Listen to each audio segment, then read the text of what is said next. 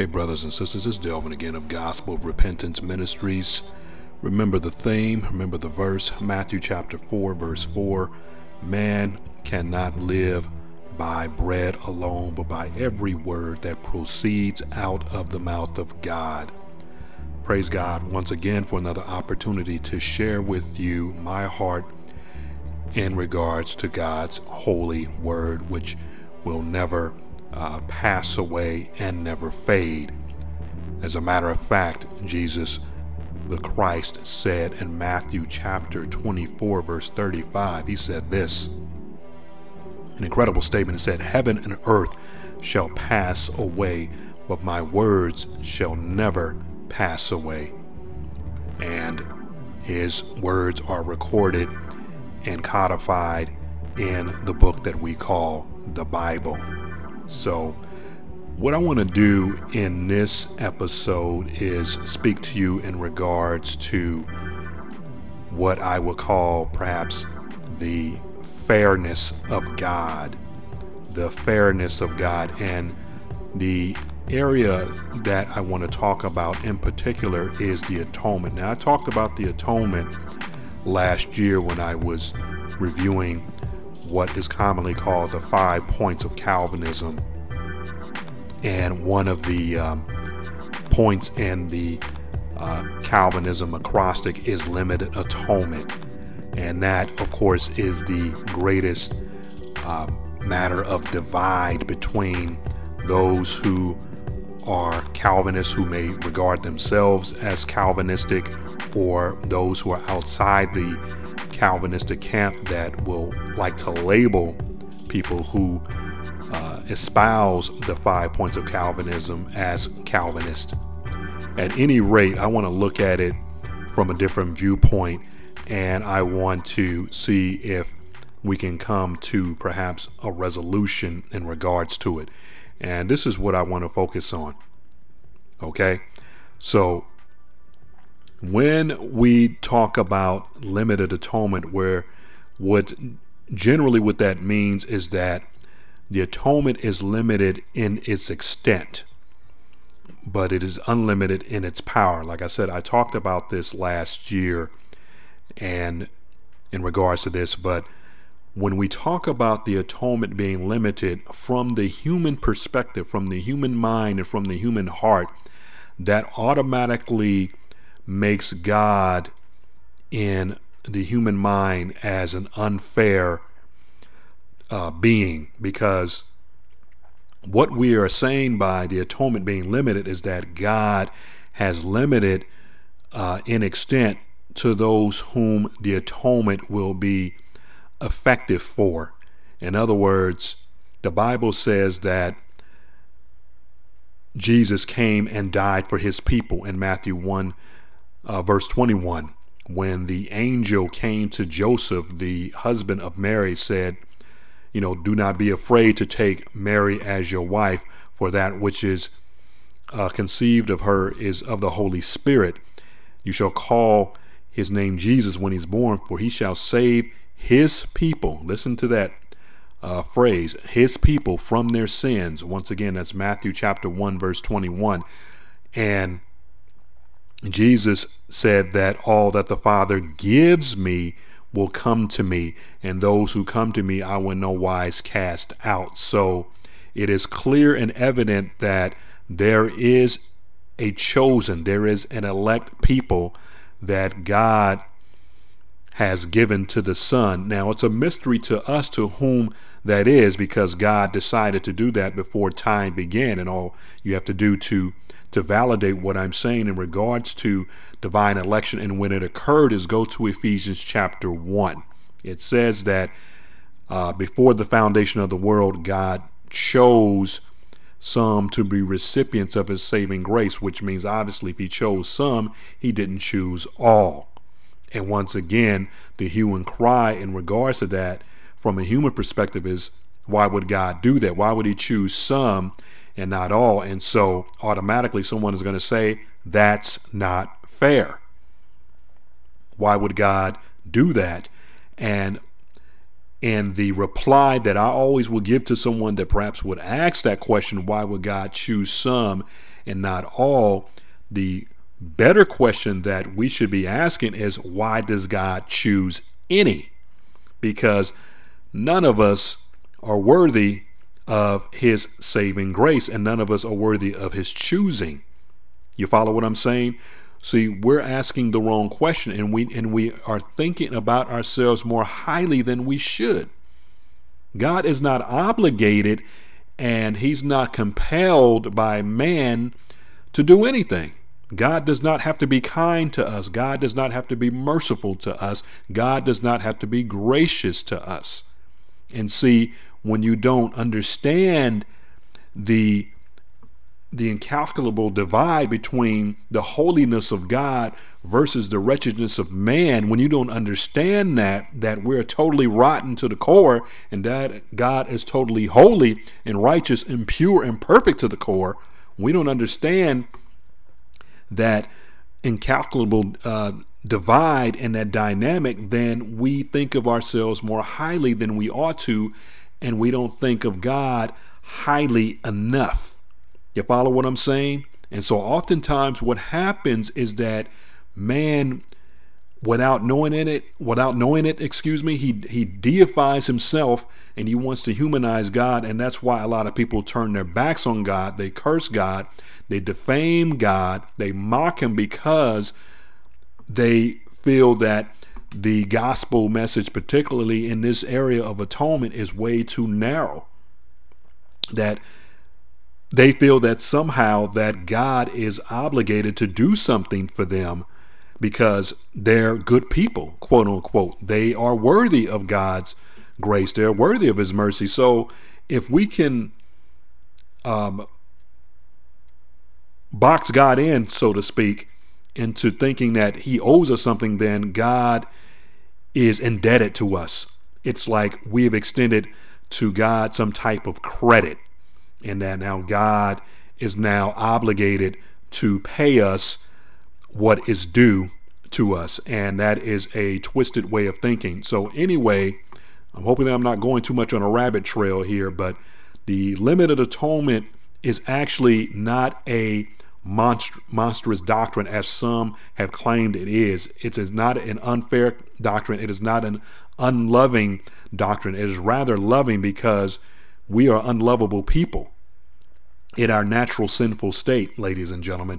You need to get that through your head. You need to get that through your thinking and through your heart, that we are unworthy in every way possible of God's grace. So God choosing some to be recipients of his saving grace is a very loving and an undeserved act on his part. Matter of fact, God's mercy and his grace transcends the mind.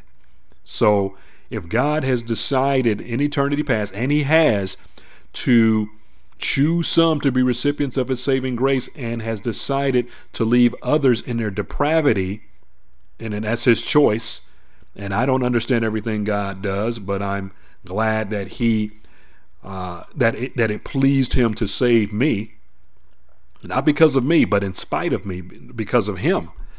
That's why I'm in the kingdom of God. And anybody that's genuinely in God's kingdom, that is saved, that has inherited and is a beneficiary of eternal life, is because of God did it, not because of us. We're not worthy. So God has to give to us what we don't deserve. And that is what we call grace. It's unmerited favor. And he doesn't give to us what we do deserve. That's mercy. We deserve judgment. We deserve hell. We deserve damnation. We deserve eternal destruction. But God withholds that from us because of the blood of Jesus Christ. When we decided to believe on the Lord Jesus Christ and his work on the cross, taking our place, being our vicar, so to speak, our vicarious sacrifice, our substitute, our intercessor, our mediator, then when we believed, God now can extend his grace, and he can gush out his mercy on us because we have accepted what Jesus Christ did. I mean, Jesus Christ became our sin bearer. So the punishment that we deserved was placed upon the back of Jesus Christ. Remember what the Bible says: he who knew no sin became sin that we might become the righteousness of God in him. Praise God. Hallelujah for that. So we need to understand that God exercising his unprovoked and his unbiased will to save some is not an unloving act. Rather, it is a supernatural loving act that transcends the mind. And so if God has decided in eternity past that he's going to choose some to be recipients of his saving grace and give them the kingdom, that is his right. And if he has decided in eternity past that he's going to allow others to go the path that they decide for themselves, then God is absolutely just in doing that as well. So as a reminder, and understand this, as a reminder, some receive grace, others receive justice from God, but no one, and absolutely no one, is a recipient of injustice from God. God never mistreats any of his creation. And when I say creation, in particular, mankind. No one is ever a recipient of injustice from God. For someone to say that God is unjust is someone who is blind and who is a fool, because they don't know what they're talking about. God is never unjust. Now, let me flip the script a little bit and in regards to this whole limited atonement idea. Now, if you're of the persuasion and if you're the idea that God's atonement is unlimited, in other words, that Jesus Christ, when he came and he died, he shed his blood for the sins of all mankind for all time, this is the dilemma that you run into. This is where things get sticky, and this is the kind of the problem that I have, because if he did that, if God sent the Son to die for the sins of the entire world, in other words, no one is left out, then that means that everybody should be saved. You follow what I'm saying? That means every individual would be saved, and it means that there would be no hell. Now, we of course know that's not true. There are many people, matter of fact, there are more people going to hell that are going to heaven. How do I know that? Because the way to hell is a broad road, and the way to heaven is a narrow road. And the Bible clearly declares that. So there are more people entering into hell than there are people that are entering into heaven. And there's an innumerable amount of people that are entering into heaven. And so there's an innumerable amount of people, but more so, that are entering into eternal destruction. So back to my point, if Jesus Christ died for every single solitary person who ever lived, we run into some problems. Here's the first problem that we run into. We run into problem number one is that God sent the Son to die for people that he knew that would never believe. He knew that would never come to saving faith. He knew they would never repent. And so Jesus, in essence, died for them for nothing, because they were never going to change. They were never going to repent. They were never going to be contrite. And so he perished for them for nothing. So all the atonement did for them, if you believe in the unlimited atonement view, is that it was a sentimental gesture. It was a virtual atonement. It was not actual, not definite, not particular, and it was ineffective because it did nothing for them. Because so if a person says that Jesus Christ died for their sins, but then they perish in hell, then how effective was the atonement for that person? It was ineffective because it didn't do anything for them. They still perished. They're still languishing. They're still weeping and gnashing of teeth for them. What about the people that died in sin before Jesus Christ even came to the earth as a man? What good was the atonement for them? They were already perishing. They were already in hell. They were already in torment. Jesus Christ didn't die and then his soul went and preached to those who were already perishing in their sins. There's no biblical basis for that. So that lie, that's a big problem.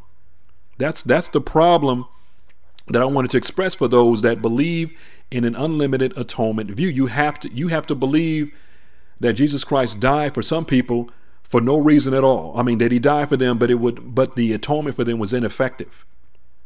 But for those who believe in an unlimited atonement view, and because God chose some before the foundation of the world, I know it's a hard doctrine to accept.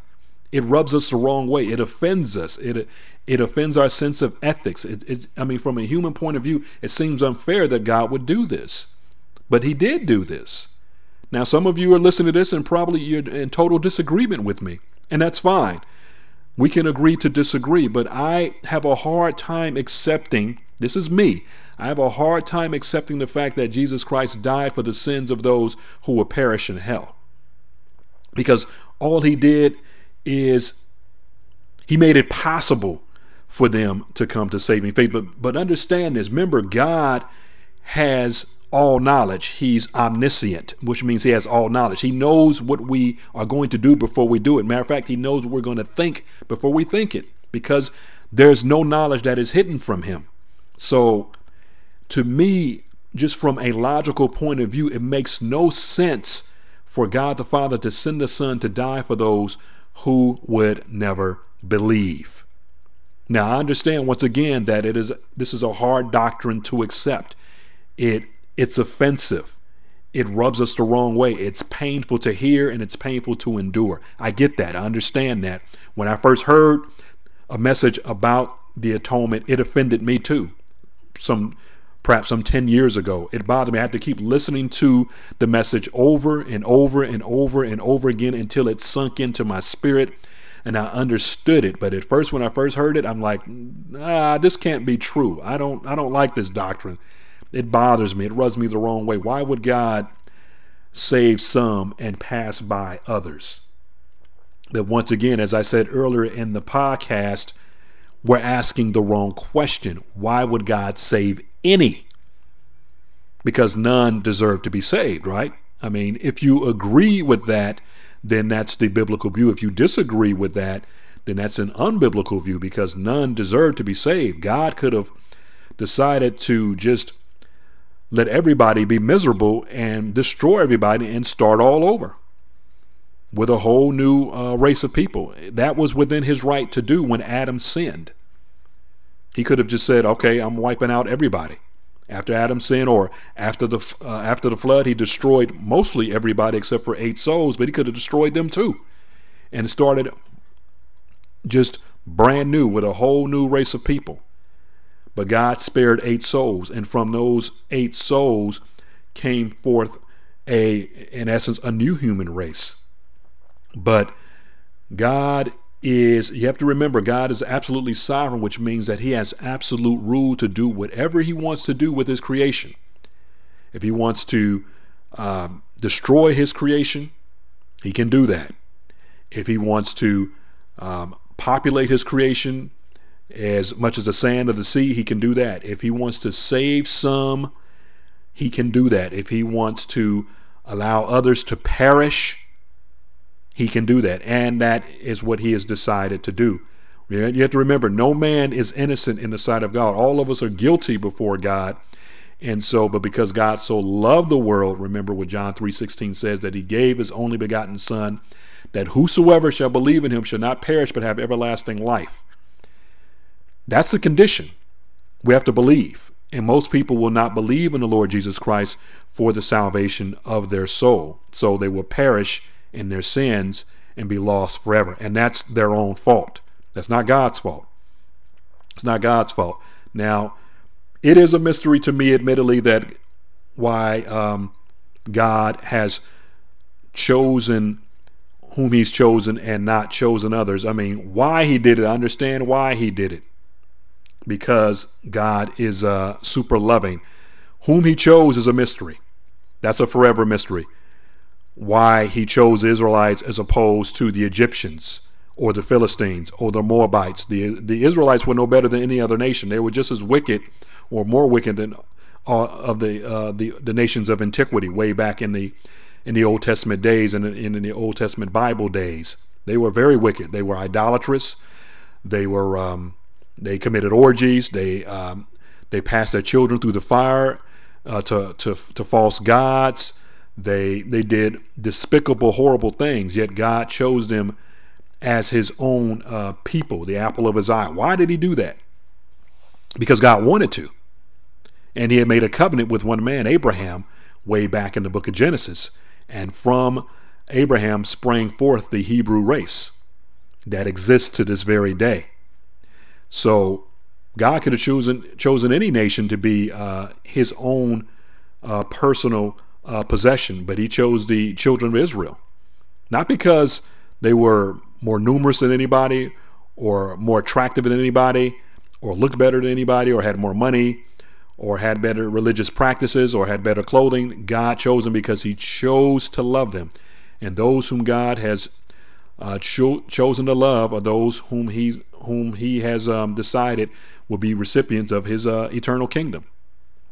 And those whom he has decided to pass by are those who will not be a part of his kingdom. Now, here's another issue that is what I would call an elephant in the room. We know that there's a doctrine of election. The Bible talks about that in Ephesians chapter 1, in other words, and that's the whole thing about God choosing some to be recipients of his saving grace. Now, there are those that believe in a doctrine of election, but they also believe that those who are non-elect, in other words, those whom God has not chosen, can also believe and be saved. You follow what I'm saying? Let me say it again. There is a chosen race of people that God has decided to love upon to the extent that he will guarantee their salvation. He will guarantee their salvation. And there are those whom God has not chosen, but if they choose to believe, they will be saved too. Now, here's the problem that I have with that idea. If the non-elect are getting into the kingdom just like the elect, then what's the point of having a non-elect? Then the non-elect actually become elect. I hope this doesn't sound like double talk. So once again, you have those whom God has chosen. God is going to guarantee their salvation at the precise moment in time and in space that he determines. So whoever is chosen, there are people out there that are chosen that don't know it right now. They are going to be in the kingdom of God, but they don't know it. They are currently out of the kingdom. They're not in a state of grace yet, but God has chosen them. And at the precise moment in time that he decides to affect them with the gospel message, they will repent and they will believe. How do I know that? Because God will give them the power and the ability and the willingness to believe. But prior to that, they won't believe. But when God infuses them with the ability to believe and with the ability to repent and gives them the faith, they will come to saving knowledge of Jesus Christ. You follow what I'm saying? So God is going to guarantee the salvation of those whom he has chosen. But there are those that believe, and there are reputable scholars and theologians that believe this, that there are those also that are non-elect that can choose to believe as well. And they will also come into the kingdom if they choose to believe. Now, here's the problem I have with that. The non-elect are going to hear the gospel message. But if they're not given the faith to believe, and if they don't repent, how they're going to come into the kingdom? And here's the other thing. If the non-elect are going to be saved or can be saved by choosing to believe just like the elect, then aren't the non-elect also the elect? Because you have to understand something. The elect are chosen before the foundation of the world. They were chosen before God created the universe. So if you're saying the non-elect can believe, then and God did not choose them before the foundation of the world, then you're saying that there are those that God will save because they will exercise some type of human faith to believe. And I don't see that as being biblical.